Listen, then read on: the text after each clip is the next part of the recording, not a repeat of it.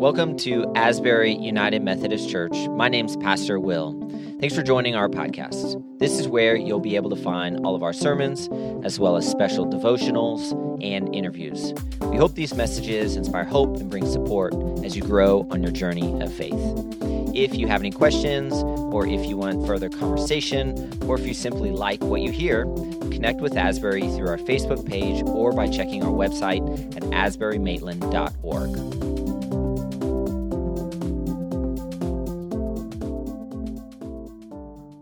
Well, last spring, when the pandemic started, y'all remember when the pandemic started, right? Last spring, when the pandemic started, we began to spend more time at home. And so maybe during this period of quarantine, we started watching more TV, more movies, reading more books than we normally do. And it got me thinking how when it comes to TV and movies and books, a lot of us get really serious about these things called spoilers. You know what I'm talking about? What does a spoiler refer to? A spoiler refers to giving the plot away, especially the ending.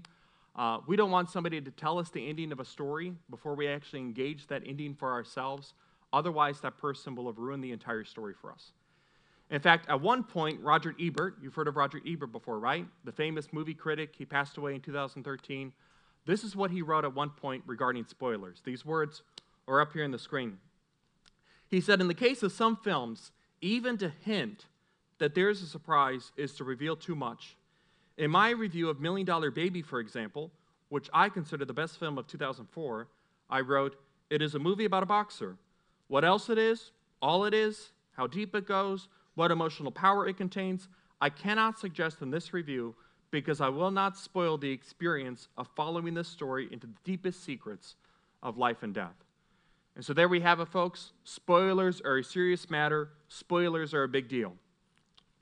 Well, all due respect to Roger Ebert and those of us who might not like spoilers, but we may be interested to know about a recent study from two researchers at the University of California, San Diego.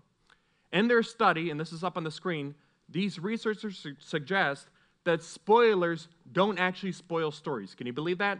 Spoilers don't actually spoil stories. Instead, contrary to popular wisdom, spoilers may even enhance our enjoyment of a story. And so the study ran 3 experiments based on 12 short stories, and each version of the story was read by at least 30 people. That's a pretty good pool of people. 30 people read these stories. Surprisingly, researchers discovered that the study participants preferred the spoiled version of suspenseful stories. For example, in one case, the participants were told before reading the story that a condemned man's daring escape is all just a fantasy. Just something that he dreams up, makes up in his mind before the noose snaps around his neck. And so that spoiler alert actually helped these participants to enjoy the story even more. And one of the researchers had an interesting theory about why people like learning the spoiler. This is what he said. It could be that once you know how the story turns out, you're more comfortable processing the information and you can focus on a deeper understanding of the story. That's pretty interesting, isn't it? Well, for 6 weeks now, for about a month and a half, our congregation has been journeying through a message series that we've entitled The Short of It, the entire story of the Bible from creation to new creation. The short of it, the entire story of the Bible from creation to new creation. And in this message series, we've been engaging the story of God that we find in Scripture, God's Word. We've been trying to see the Bible from a 30,000-foot view. We said at the beginning of the sermon series that a lot of us might be familiar with individual parts and pieces of the Bible. For instance, we might be familiar with some of the characters, some of the stories, some of the passages. But what we need, and what God is inviting us into, is an overall framework, an overarching framework in which to put all these individual parts and pieces. And that's what we've been trying to draw from this message series. And so this morning, as we close out this message series, I'm sorry to disappoint you, but we are going to end the series today. This morning, as we close out this series, the message that I'm going to preach today is going to involve a spoiler, because we're going to talk about how the story of God ends before that ending has actually taken place in real time. But as we're going to see in this sermon, rather than being a bad thing, knowing how the story of God ends is a good thing, because it means that we can engage God's story much more fully in the present and the way that God wants us to. and the way that God intends for us to. But before we delve into what Scripture teaches about the end, what I want to do first is I want to give a quick recap of where we've been in the sermon series. And so in this sermon series, the short of it, the entire story of the Bible from creation to new creation, and trying to see Scripture from a 30,000-foot view, we've been looking at 6 major movements of the Bible: creation, fall, Israel, Jesus, the church, and new creation. Creation, fall, Israel, Jesus, the church, and new creation. And so we started 6 weeks ago by looking at the movement of creation, and we saw in that movement that God didn't have to make creation. God didn't need to make creation. God didn't have to put this world together, but rather God did so out of love. That God is love, as the Apostle John tells us in 1 John 4, and the love within God's own being could not be contained. It just spilled out into God's act of creation. That when God made this universe, it was whole, it was complete, it was good, it lacked nothing. And then to top creation off, God made us as human beings, you and me, in God's very own image. In the image of God, God created us, as the writer of Genesis says in Genesis 1:27. And we established that a defining feature of what it means for us to be made in God's image is that we have been made from and for community. First, we've been made from community. We've been made from God, who is community, because God is Father, God is Son, God is Holy Spirit. God has always been Father, Son, and Holy Spirit. God will always be Father, Son, and Holy Spirit. So there is community within God's own being. And because we've been made in God's image, we have been made for community. We have been made for community with God, and we've also been made for community with each other. A relationship with God and a relationship with each other. In other words, God intends for us to have an unbroken relationship with himself, and God also intends for us to have an unbroken relationship with the people around us. But as we established the second week of the series, we don't experience this kind of community anymore. Why is that? Because something happened along the way that disrupted all this, and theologians call this something the fall. The fall is the second major movement of the Bible. We read about the fall in Genesis 3. The story of who? Adam and Eve. And as we said, the story of Adam and Eve, it's so much more than a story about 2 people in a garden. If we think the story of Adam and Eve is primarily a story about 2 people in a garden long ago, we're going to miss the point. Because the story of Adam and Eve, when it comes down to it, it's a story about the entire human race. I'm Adam and Eve, you're Adam and Eve. Had we been in their position, we would have done the exact same thing. That collectively as human beings, we have chosen to rebel against God's perfect and holy love. And as a result of this disobedience, sin came into the world. Sin has affected everything. It's infected everything. Sin has thrown everything out of whack, not just us as human beings, but all of creation. All of creation, as the Bible teaches, is weighed down and oppressed by sin. Yet even so, God remained committed to creation, and God remained committed to human beings in particular. And then we see that commitment on God's part take on new life in Genesis 12 as God calls the nation of Israel into existence, beginning with this elderly couple. Who were they? Abraham and Sarah. And then God establishes this new nation. And through Israel's story, we see God's intent, God's desire to eventually share salvation with the whole planet. And then that brings us to the fourth movement of the Bible, Jesus. That Jesus is the Messiah, the Redeemer, the Deliverer, promised to the people of Israel. And in Jesus, there's actually a plot twist to the story of God, because in Jesus, God himself comes into our world. God becomes a human being. He takes on flesh. He takes on skin. And we said in that message that everything God did in Jesus Christ, beginning in Bethlehem, when he was born of the Virgin Mary, and then culminating in Jerusalem, where he was crucified and resurrected, everything God did in Jesus Christ was about overturning what happened in the Garden of Eden. And Eden, paradise, was lost because of our sinfulness and rebellion. Yet through Jesus, God began the process of restoring paradise. We talked about a gardener getting dirty. God got down on his knees. He began that process of restoring paradise, reconciling us to God and reconciling us to each other. And then after Jesus ascended and returned back to God the Father in heaven, the Holy Spirit descended. Jesus ascended, the Holy Spirit descended upon Jesus' followers, and the church was born. The church is the fifth movement of the Bible. It's the movement of God's story that we're inhabiting right now. And there are a lot of different metaphors for church in the New Testament. The church is called the bride of Christ. The church is called the family of God. But the predominant metaphor that's used for the church in Scripture is what? We talked about it last week.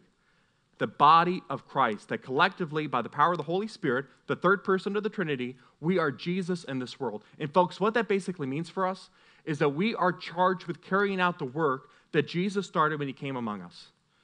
That we are to bind up the brokenhearted. We are to announce the good news. We are to release the captives. We are to preach about Jesus Christ. That through these efforts, the ministry of Jesus goes forward in this world. Because, folks, the truth is, God loves this world. We cannot overstate this enough. God loves this world. And when Jesus comes back to our planet one day, he's already come one time. He came at Christmas. He's going to come again in the future. We don't know when that's going to be. Preachers still try to figure out when he's going to come back, but we don't know when it's going to happen. He himself said, nobody knows the day or the hour. But when Jesus comes back to our planet to bring about the new creation, this is really important for us to recognize. His return is not going to involve taking human beings out of creation and then basically destroying everything that's left. That's not what the Bible teaches. That's not what the church has historically taught. That kind of theology is pretty prevalent right now, especially here in America, but it's only been around for about 150 years. Instead, when Jesus comes back to our planet to bring about the new creation, it's not going to involve taking us out and destroying everything. When Jesus comes back, it's going to involve the renewal of everything, the restoration of everything. Listen with me to what the Apostle Paul writes here in Romans 8 as he expresses this hope that creation has for the return of Jesus. Paul writes, for all creation, he doesn't say some of creation, most of creation, for all creation, the entire created order is waiting eagerly. Can somebody say eagerly? Is waiting eagerly for that future day when God will reveal who his children really are. With eager, there's that word eager again, with eager hope, the creation looks forward to the day when it will join God's children in glorious freedom from death and decay. And so let me ask this question. If Jesus were to return to our planet, take human beings out, and then basically annihilate everything that's left over, why would creation look forward to his return? Would you look forward to the return of Jesus if you knew that his return was going to involve your destruction? Of course not. None of us would. And it doesn't mean that for creation either. You see, folks, the story of the Bible begins in a garden where human beings mess up, we screw up, and all creation falls away. And the story of the Bible ends in a garden city where human beings, and not just human beings, but this whole cosmos, the entire universe, is renewed. Check out what the apostle, or actually not the apostle, but John of Patmos, it could have been the apostle John, we're not sure if he was the same person as the apostle, but check out what John of Patmos paints for us in the last book of the Bible, the book of Revelation, as he talks about what's going to happen when Jesus returns. He says, and I saw the holy city, the new Jerusalem, coming down from God out of heaven like a bride beautifully dressed for her husband. I heard a loud shout from the throne saying, look, God's home is now among his people. He will live with them, and they will be his people. God himself will be with them.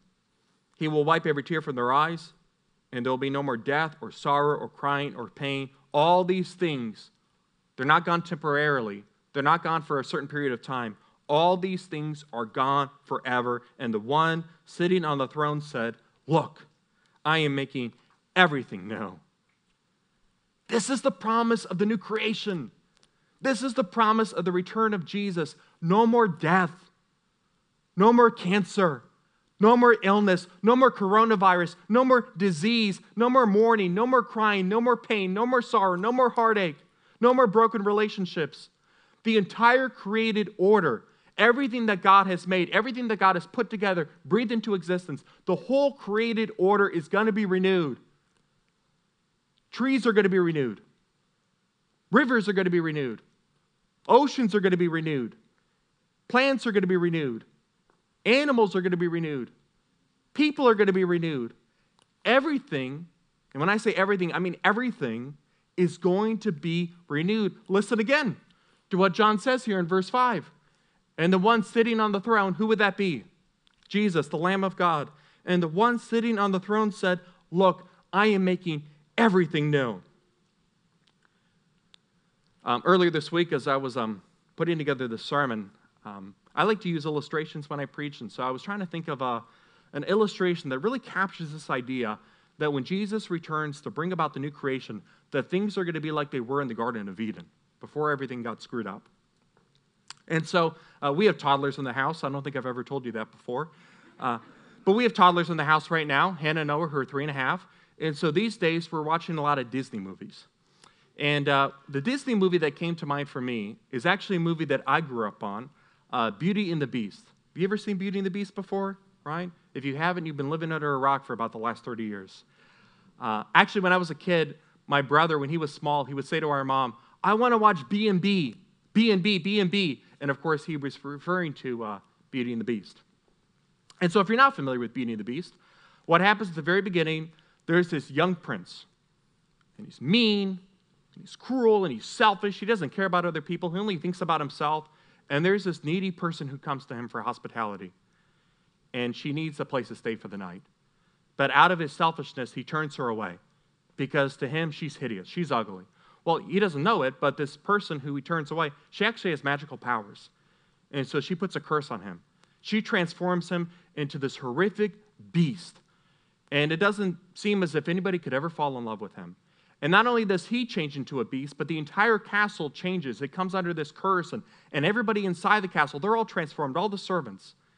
But then what happens toward the end of the movie? Spoiler alert. But as we talked about, spoiler alerts actually help us to enjoy the story even more. What happens at the end is there's this young woman named Belle, the antagonist, and she comes to fall in love with the beast, and as a result, the curse is broken. The beast goes back to being a prince. Everybody in the castle, the servants, they go back to what they were before. Even the castle itself, we have a picture of this, even the castle itself comes to experience renewal. That's the new creation in a nutshell. Things are going to be like they were in the Garden of Eden before we messed up. And actually, to be faithful to what Scripture teaches, we don't simply have to wait for the return of Jesus to experience the new creation. Because the new creation is actually here among us right now. There are two dimensions of the new creation that theologians like to lift up. And so what I wanted to do in the rest of our time is I want to talk about the two dimensions of the new creation. The first dimension is the already. Can you say already? Already. And then the second dimension is the not yet. Can you say not yet? The already and the not yet. First, the already. The new creation is already here. It started when God came among us that first time in Jesus Christ, through Jesus' incarnation, when he became a human being, his ministry, his teachings, his crucifixion, his resurrection. Remember what the Apostle Paul writes in 2 Corinthians 5:17? He says, behold, if anyone is in Christ, there is a what? A new creation. It doesn't say there will be a new creation. There is a new creation. He's speaking in the present tense. And so the new creation is already here. It's breaking in all around us in a variety of ways. There's the already, and then number two, there's the not yet. That the new creation is not yet finished, it is not yet complete, and it will not be complete until Jesus returns to our planet and sets all things right. And what this means for us, what this means for you and me in the meantime, as we live in this in-between time, in between the already and the not yet, is it means two things. Number one, we joyfully anticipate the not yet of the new creation. We joyfully anticipate the not yet of the new creation. We don't know when Jesus is going to come back to bring about the new creation, to complete it. But we know that it's going to happen someday in the future. And so, folks, we get excited about that. We're eager about that. We're enthusiastic about that. We're on the edge of our seats waiting for this to take place. I have a pastor friend. Her name is Sue. And Sue likes to tell the story of how one time when her niece Sarah was 4 years old, they were going to go to the beach. Just the two of them, nobody else. And so early in the week, and they were going to go to the beach for the whole weekend, Saturday and Sunday. Well, on Monday before the beach trip, Sue calls Sarah on the phone. And she says, Sarah, are you excited about going to the beach this weekend? Are you ready to go to the beach? Well, then about a half hour later, Sue's sister, Sarah's mom, calls her on the phone, and she says, Sue, what did you say to Sarah? And she said, well, what do you mean? She said, well, Sarah has her suitcase packed, and she's at the edge of the driveway, and she's waiting for you right now. You see, Sarah could not wait to go to the beach with her Aunt Sue.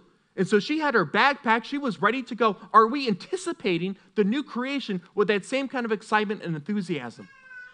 We joyfully anticipate. That's some joyful anticipation. We joyfully anticipate the not yet of the new creation. And then number 2, we faithfully live into the already the new creation. Knowing that the new creation is going to involve the renewal of this whole universe, we join God in what God is doing right now to bring about this renewal. I love this quote that's been attributed to Martin Luther, the great Protestant reformer. We don't know if he actually said this, but these words have been attributed to him. He said, "If I knew the world were going to end tomorrow, I would plant a tree." Now, why would Martin Luther plant a tree if he knew the world were going to end? Because Luther understood that the return of Jesus is going to involve the renewal of everything. Therefore, as a follower of Jesus, he was called by God to live into that renewal right now in this moment. And so here are my questions for you. How are we living into the already the new creation? How are we joining God in what God is doing right now to restore this world? Not long ago, I came across a story about this young woman named Paige. One day when Paige was 14 years old, she was walking home from her friend's house. Suddenly she was attacked by a stranger, brutally attacked. And she was even raped during that encounter. The experience left her with PTSD and depression. In fact, at one point she got so depressed that she decided that she was going to kill herself. There was a bridge close to her house. So she went to the bridge. She was holding onto the railing. She was just about to jump. Thankfully, there were these 2 men who saw what she was about to do, and they intervened and they talked her out of it. Well, after that, Paige got the help that she needed. And then she decided moving forward that she was going to help other people. And so what she now does, and you can read about this online, she's got a really cool story. What she now does is she spends 3 hours of her week and she puts together notes for suicidal people. And she ties those notes to the very same bridge from which she almost jumped. She puts together notes like this one. I'm not sure if you can read this, but the note says, "Place your hand over your heart." Can you feel it? That's called purpose. You're alive for a reason, so don't ever give up. Or notes like this one that says, "You have the power to say, this is not how my story will end." Since she started writing these notes, and I read this story not long ago, but the number could be updated. Since she started writing these notes, Paige says that at least 8 people, 8 previously suicidal people have contacted her because she leaves her number on them and said that her note literally saved their life. I'm not sure if Paige is a Christian or not, but even if she's unaware of what she's doing, she is planting trees. She is living into the new creation. All of us, by God's good grace, by the Holy Spirit's power, we are called to live into the new creation right now.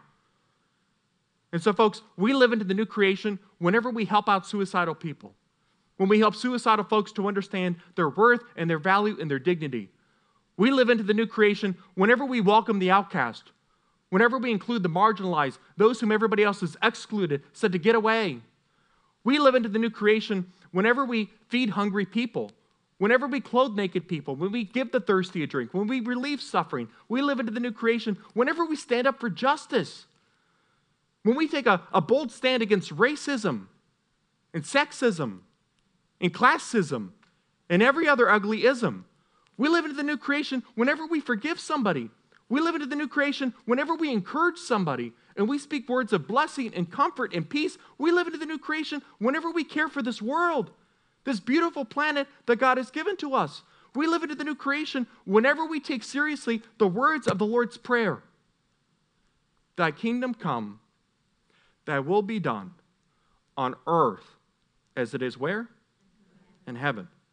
In other words, we don't only want God's will to be done up in heaven. We want God's will to be done down here on earth.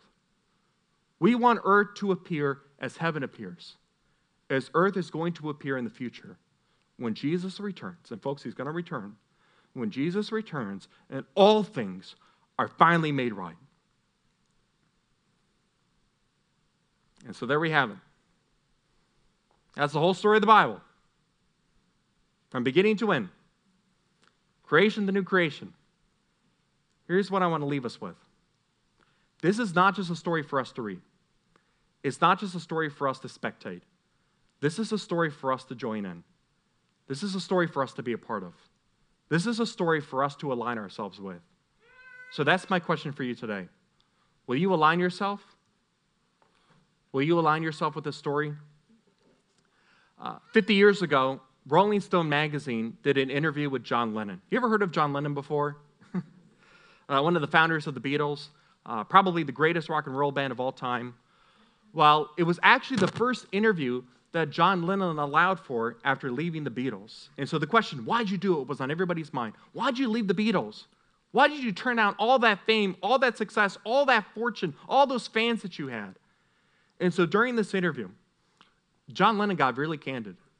He was vulnerable. He was transparent. He talked about the difficulty of being a Beatle, having the paparazzi follow you, never getting any privacy to yourself. And then during the interview, this is how the dialogue went. Would you take it all back? The person asked as he was interviewing John Lennon. What? Asked Lennon. Being a Beatle. Lennon paused for a long moment, and then he said, if I could be a, fill in the blank, if I could be a bleeping fisherman, I would. It's a pretty strange answer, isn't it? I mean, why on earth would you want to be a fisherman whom nobody knows about instead of a rock and roll icon whom everybody knows about? But I think when we dig beneath the surface, what we discover is that John Lennon wasn't so much saying, I want to be a fisherman. Instead, what he was saying was, if I could insert myself in a different story, I would. Because the story of being a Beatle, it didn't give me the fulfillment that I was looking for. It didn't bring me the happiness that I was looking for. And all of us can relate. Because if we're honest, all of us from time to time, we wanted to live a different kind of life. We wanted to insert ourselves in a different story. And yet the truth is, God in Jesus Christ is inviting us into the greatest story of all time. This story that started when he breathed this universe into being, when he said, let there be light. This story that continues right now by his grace, and this story that's going to last forever and ever and ever. This story that is only going to get better over time. As C.S. Lewis once famously said, every chapter is greater than the one before. This story alone will bring us the meaning and the fulfillment and the purpose that we crave and the depth of who we are. So will you align yourself, all of who you are, your entire existence, your heart, your soul, your mind, your strength, with this story? I hope you will. I really do. In the name of the Father, and of the Son, and of the Holy Spirit. Amen. Let's pray.